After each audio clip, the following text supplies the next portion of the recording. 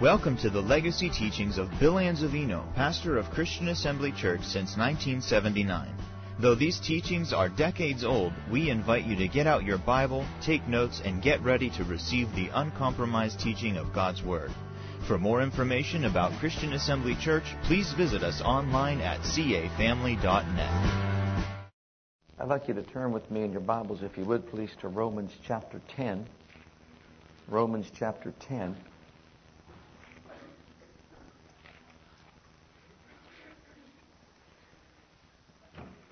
Something on my heart I want to share with you this evening. I pray will be a blessing to you. And will be something that will give you further insight and greater depth in the things of God. Romans chapter 10. Before we look at that, I just want to review just a little bit about what I talked about this morning with regard to 4 spiritual laws that govern God's relationship with man or mankind. The first one being the royal law of love, that basically states that God is not only a God of love, God is love, and that He operates by the law of love. It's love that governs everything that He does. And so God loves humanity. God loves the world.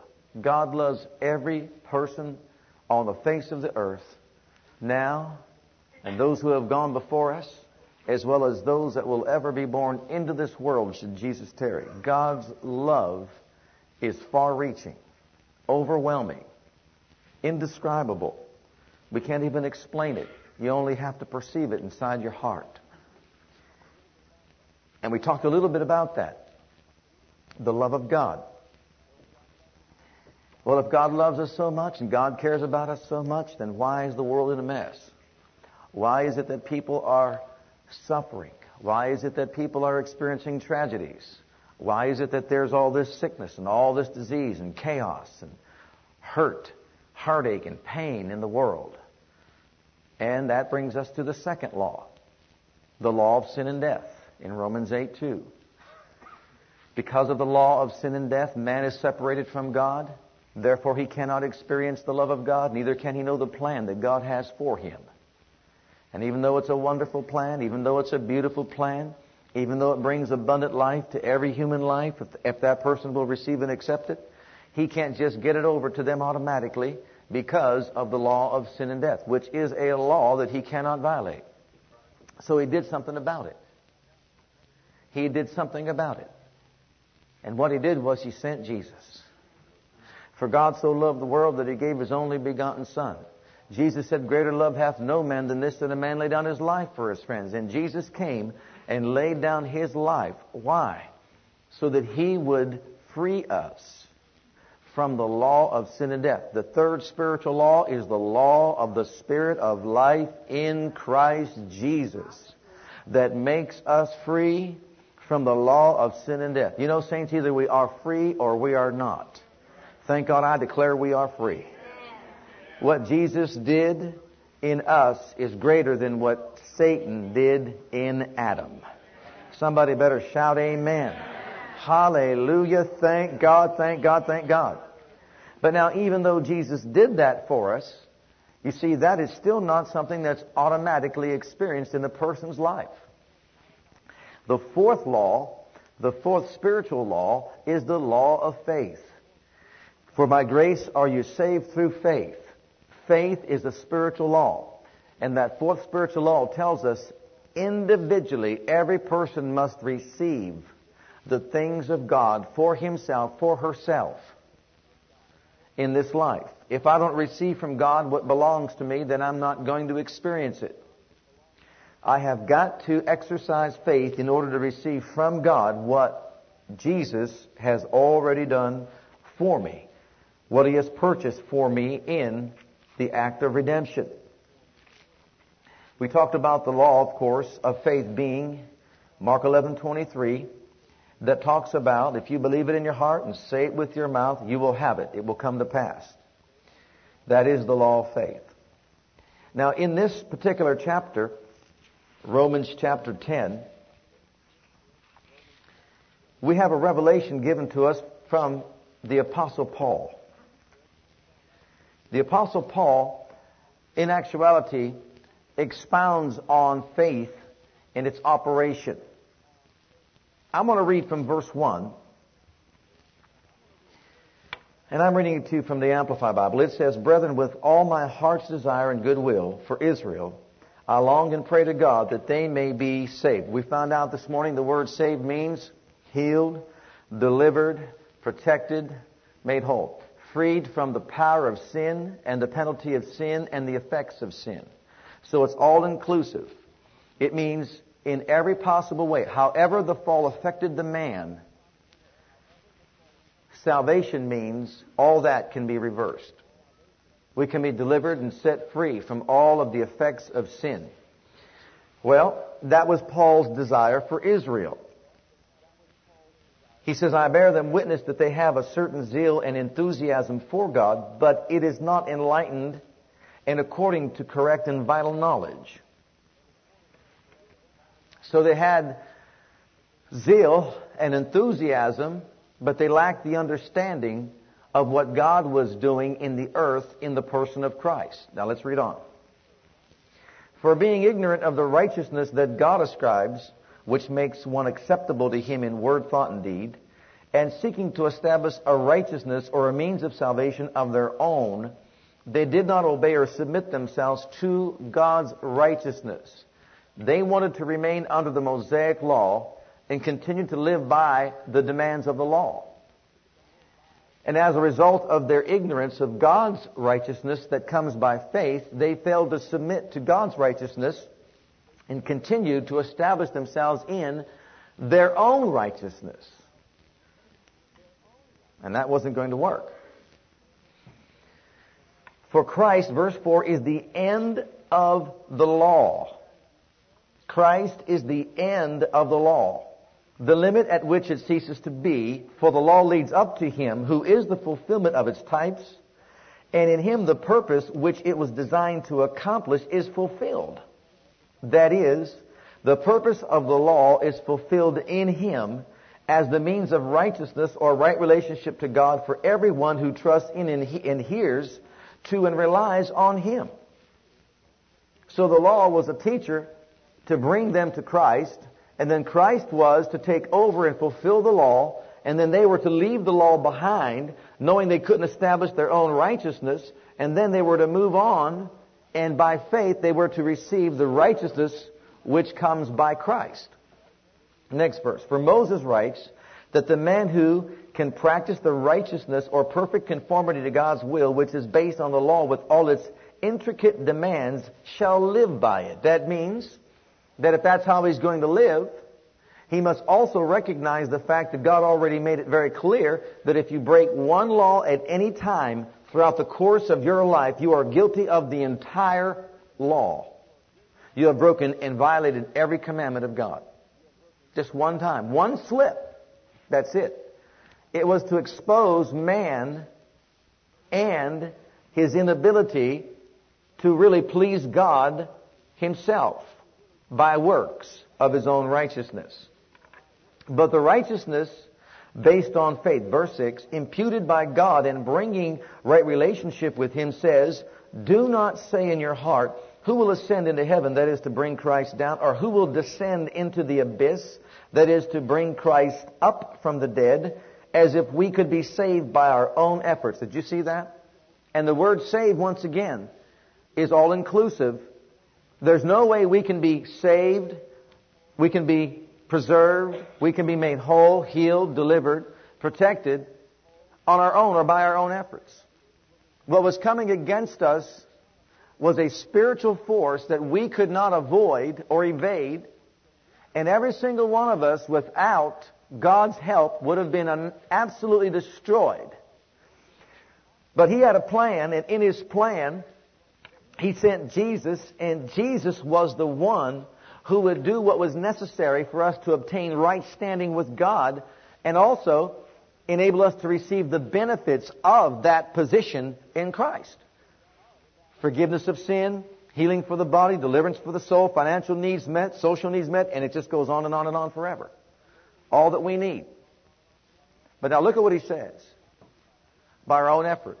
Could we possibly, by our own efforts, bring Christ down? Could we possibly, by our own efforts, raise Christ up?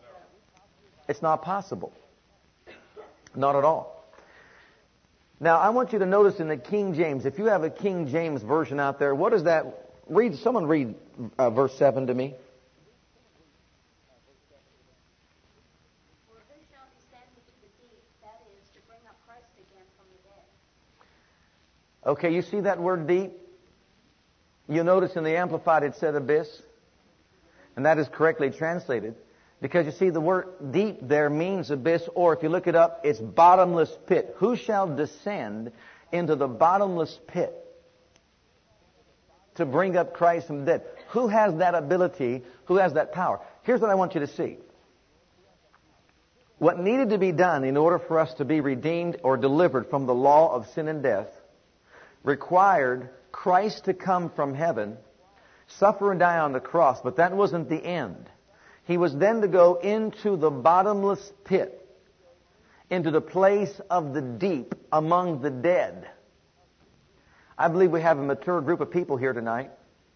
And so I'm going to share this with you because I believe it will enable us to have a deeper appreciation for who Christ is, as well as what He has done, and also give us a better understanding of how it cost Him for us to be delivered from the power of sin, as well as sickness and disease.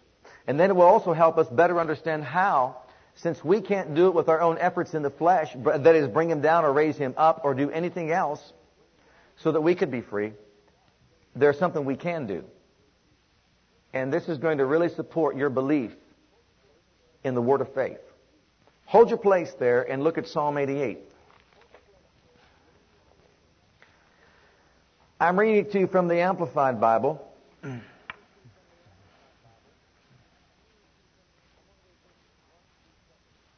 I'm going to read verses 1 through 7.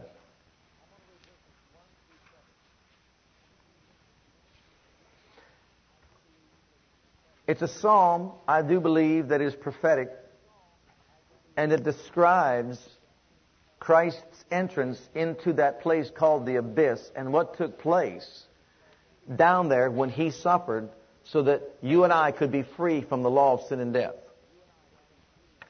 O Lord, the God of my salvation, I have cried to you for help by day. At night I am in your presence. Let my prayer come before you and really enter into your presence. Incline your ear to my cry. For I am full of troubles, and my life draws near to Sheol, the place of the dead. I am counted among those who go down into the pit. I am as a man who has no help or strength, a mere shadow. Cast away among the dead like the slain that lie in a nameless grave, whom you seriously remember no more, and they are cut off from your hand. You have laid me in the depths of the lowest pit, in darkness, in the deeps. Your wrath lies hard upon me, and you have afflicted me with all your waves. Selah. Pause and calmly think of that. Let's take just a moment to really think about that. And go back to Romans 10. Your deliverance from the law of sin and death cost Christ, our Savior and Lord, something that we'll never experience, and something we'll never recognize as far as all of its suffering, shame, pain, agony, name it. He suffered it. The lowest pit, in the abyss, in the deeps, it said. Who shall raise up Christ from the deep? The abyss, the bottomless pit. You see, He took upon Himself our sin. He took upon Himself our sickness. He took upon Himself our mental anguish. And He entered into the regions of the damned. Someone says, well, I thought when He died that His spirit went into Abraham's bosom or directly back to the Father. that didn't take place. No, the Scripture here says that He was raised up from the deep. When He committed His Spirit to the hands of the Father. Why did He have to do that? Because He had no power now. No control over His own destiny. It was all in the hands of His Father. His body was carried into the grave. And as we just read, His spirit and soul were taken into the abyss. The bottomless pit. The place of suffering among the dead. The lowest, because the full wrath of all of God's waves of wrath were upon Him. Jesus. My mind doesn't register. I just cannot fathom. I cannot begin to even recognize or understand fully what our Savior did for us to free us from this awful thing. But this thing I know. I know that sin was so far-reaching, it stained the very utensils of worship in the high court of heaven.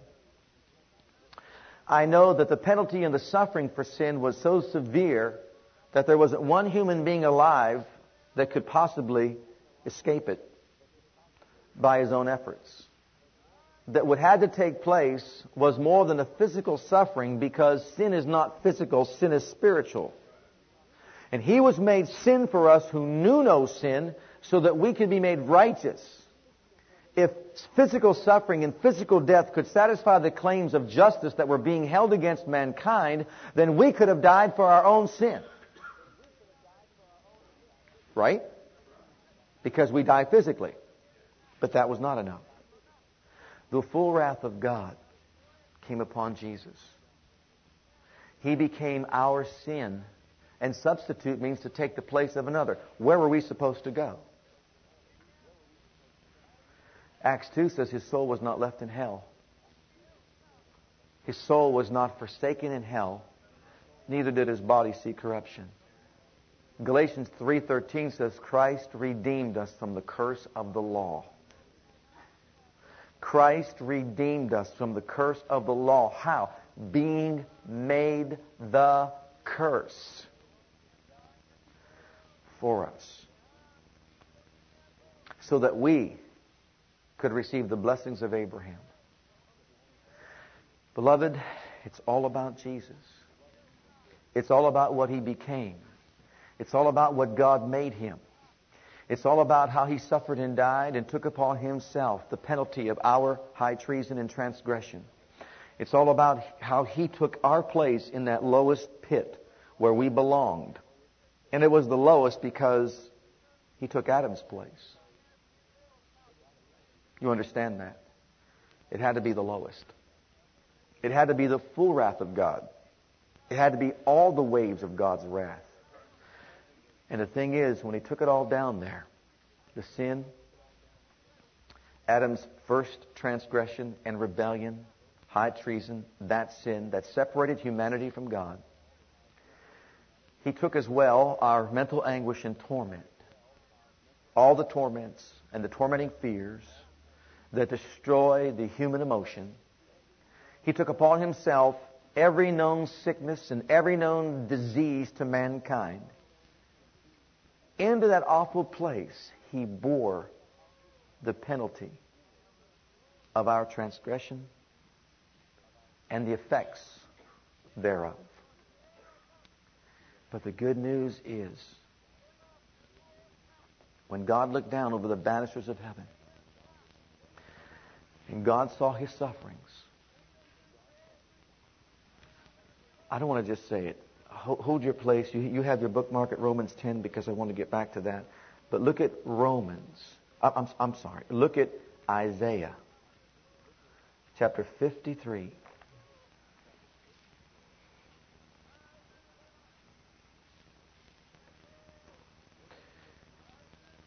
In verse 4 in the Amplified, it says, "Surely He has borne our griefs, weaknesses, sicknesses, and distress. He carried our sorrows and pain of punishment. Yet we ignorantly considered Him stricken, smitten, and afflicted by God," listen, "as if with leprosy." See, you didn't see that on the cross. I didn't see that on the cross. Our Savior was afflicted by God as if with leprosy. But He was wounded for our transgressions. He was bruised for our iniquities. The chastisement needful to obtain peace in our lives and well-being for us was upon Him. And with the stripes that wounded Him, we are healed and made whole. It's not just the Roman lictor stripes. It is the waves, the stripes that the Father placed upon Him in order to satisfy the claims of justice that were being held against mankind. Now listen, let's read on. He was oppressed.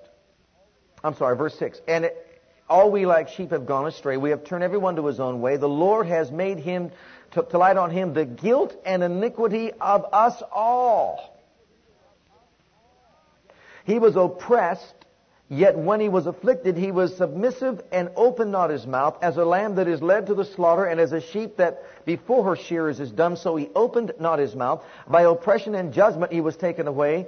And as for His generation, who among them considered that He was cut off out of the land of the living for the transgression of Isaiah's people, to whom the stroke was due, stricken to His death? And they assigned Him a grave with the wicked and with a rich man in his death.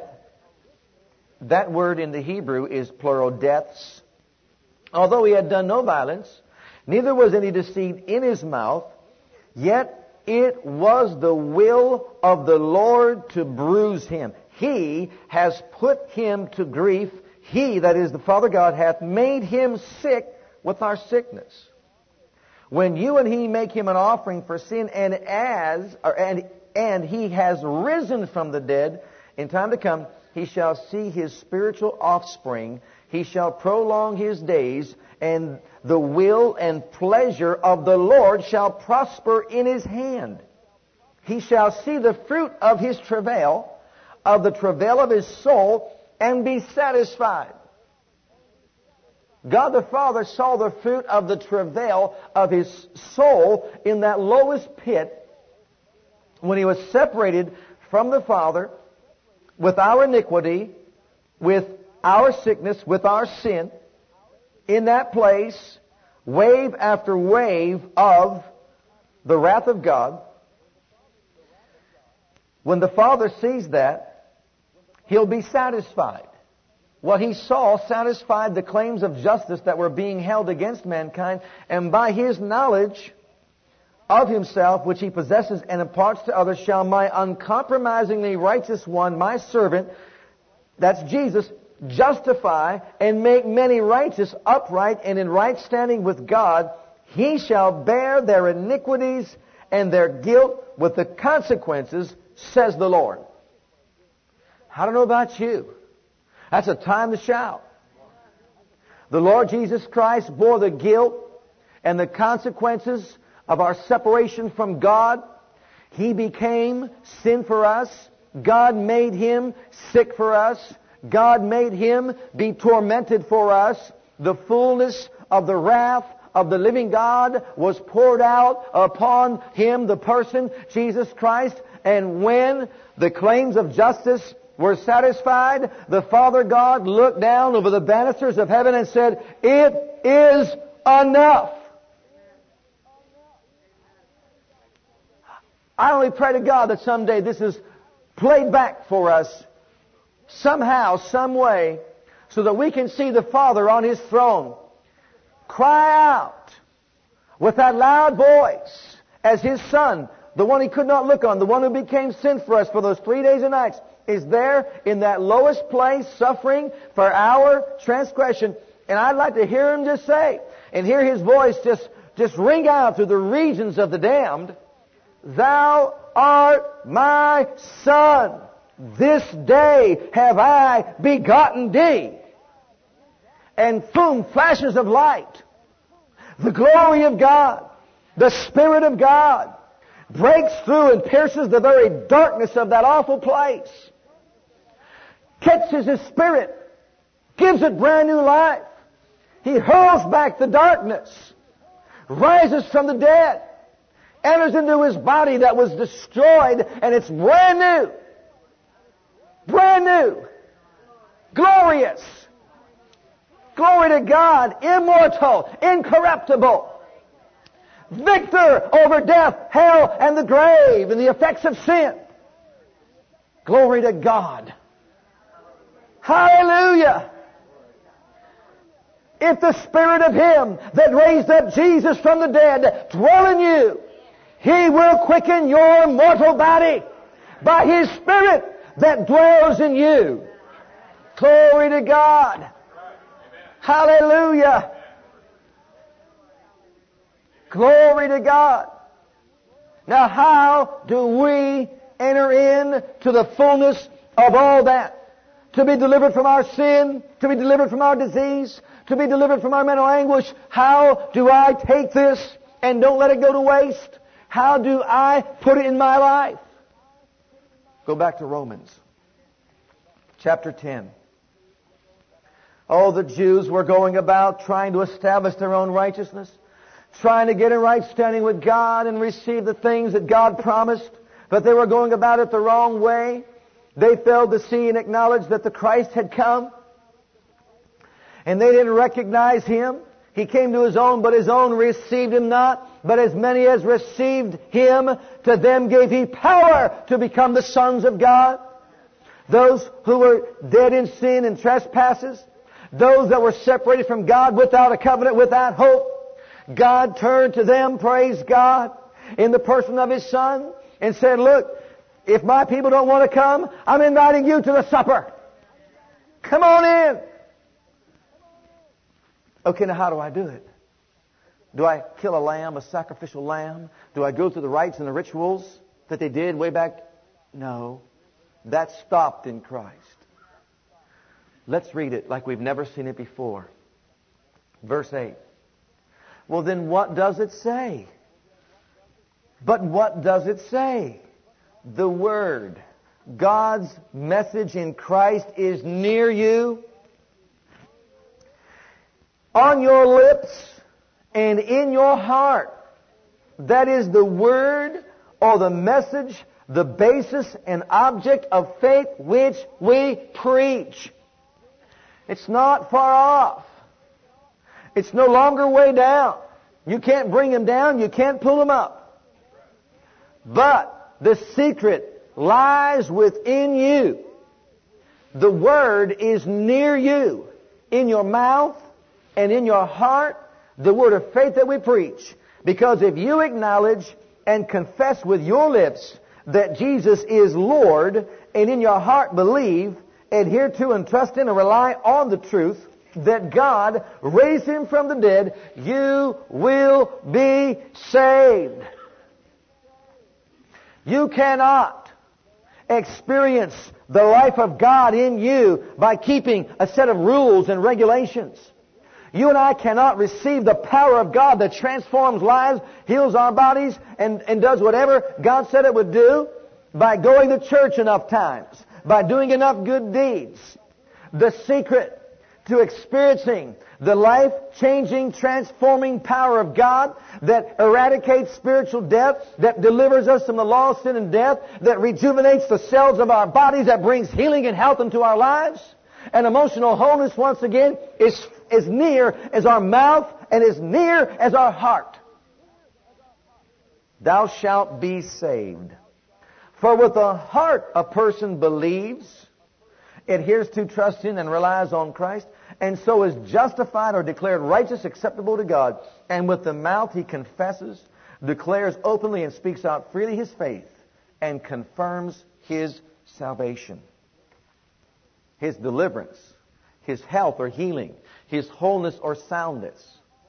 I believe in my heart. I say with my mouth, Jesus is Lord. He overcame death, hell, and the grave. And thank God, I'm no longer a sinner. I'm a saint. I'm saved by grace. And thank God, I'm the righteousness of God in Christ. Jesus is on the inside in me. And I'm no longer under the law of sin and death. I have been set free by the law of the Spirit of life in Christ Jesus. I'm not under the penalty of sin. And Satan no longer can lord it over my life.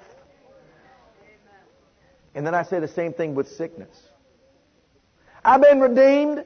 By the stripes of Jesus I've been made whole. God laid on Him the iniquity of us all. God laid on Him my sickness. He carried my pain. And thank God I am liberated from that sickness, from that disease. I boldly confess it. I believe it. I receive it. I thank God for it. See, it's the same truth. And that's what we've got to believe. That's how we do it. We can't bring him down. We can't pull him up. But I'll tell you what, we've got a mouth and we've got a heart. And if we'll believe with it and we'll say it, just as the law of faith says, you shall receive. But it's up to us to believe it. It's up to us to say it. Verse 11, the Scripture says, no man believes in him, who adheres to, relies, and trusts on him will ever be put to shame or be disappointed. No one, for there is no distinction between Jew and Greek. The same Lord is Lord over all of us. He generously bestows his riches upon all who call upon him in faith. Did you hear that?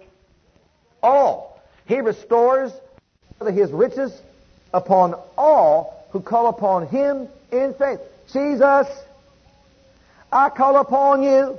I believe you bore my sickness. I believe you bore my disease and carried my pain.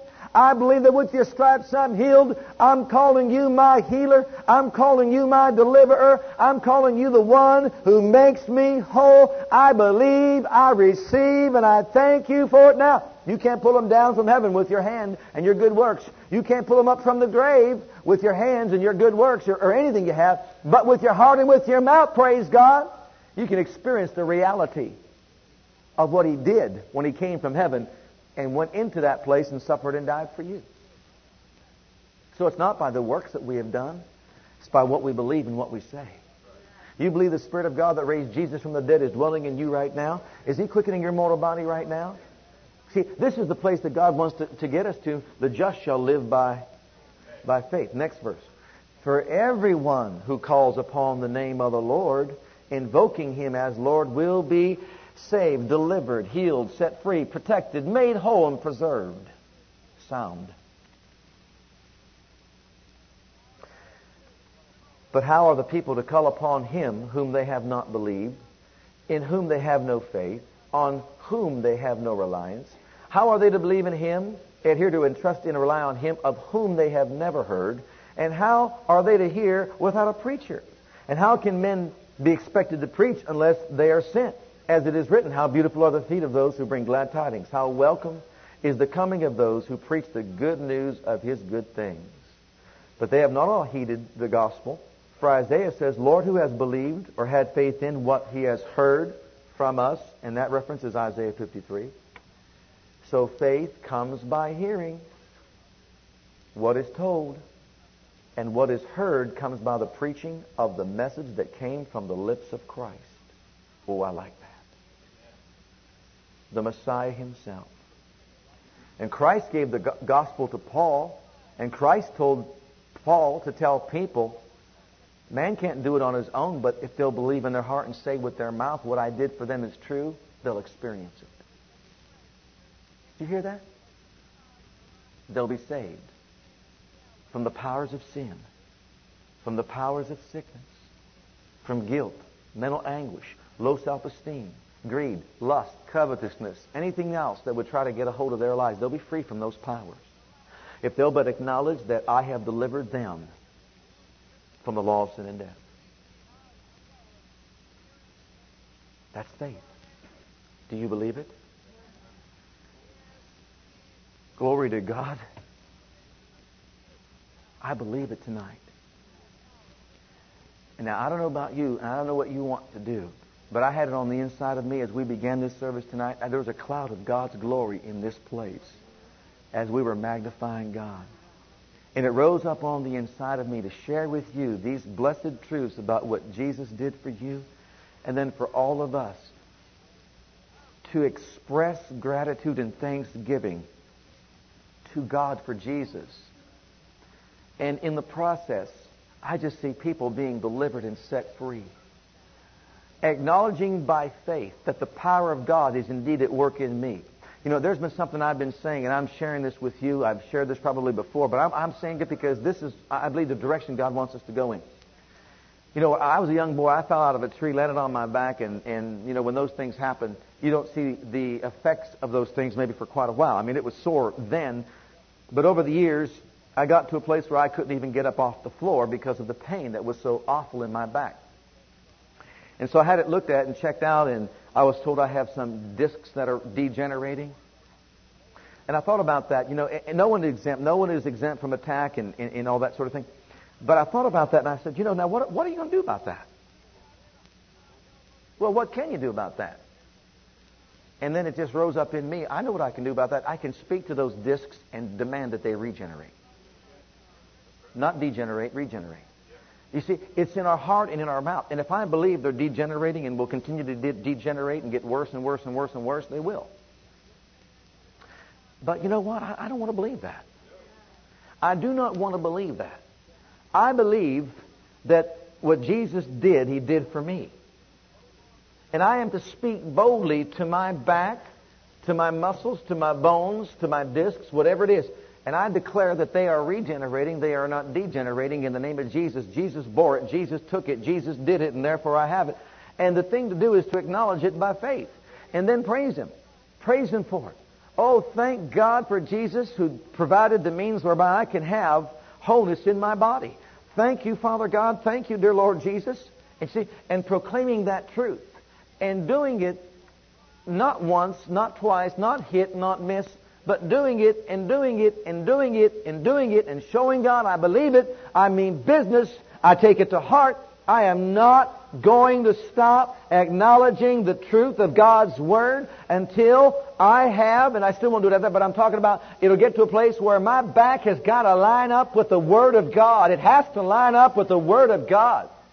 And the more I praise Him for it, and the more I bless Him for it, and the more I thank Him for it, the more His hand is at work, the Word is at work. I'm giving Him something to work with. The more I say about myself, I'm not given to this, I'm not given to that, I won't be overcome by greed, I will not be overcome by low self-esteem, or whatever it is that might be affecting a person's life. I have found the secret of faith, and so have you. It's found right there in Romans 10. Paul didn't make it up. It came from the lips of Jesus, who said, tell my people the word is nigh them. They can't bring me down by their own efforts. They can't pull me up by their own means. But they've got a heart and they've got a mouth. Tell them, I said, to speak it, believe it, and if they will do it from their heart with their mouth in agreement, then they will be saved.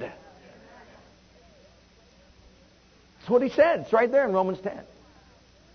Delivered from the power of sin, delivered from the power of sickness, delivered from mental anguish and torment, protected, preserved, cared for, and they'll set in motion those things that will bring His benefits into their lives. I just want to praise Him. I don't know about you, but I want to get my heart and mouth working now. What about yours? We got a precious group here tonight. Can we gather around this altar and do it? Oh, hallelujah. Come on up here. Thank you for listening to our legacy teachings. We pray today's message has a profound impact upon your life and your ministry. I want you to know that God loves you, has a great plan for your life. But if you've never made Jesus Christ Lord and Savior of your life, I'd like to invite you to do that right now. Just pray this simple prayer right after me. Just say, Heavenly Father, I come to you just as I am. And I believe with all my heart that Jesus died for my sins and was raised from the dead for me. I open the door of my heart. I call upon the name of the Lord. Lord Jesus, come into my heart now. I receive you and accept you as my personal Savior and Lord. If you prayed that prayer with me, you're a child of God right now, and I encourage you to get into a good Bible-based church where you can learn to grow in your Christian faith and experience. God bless.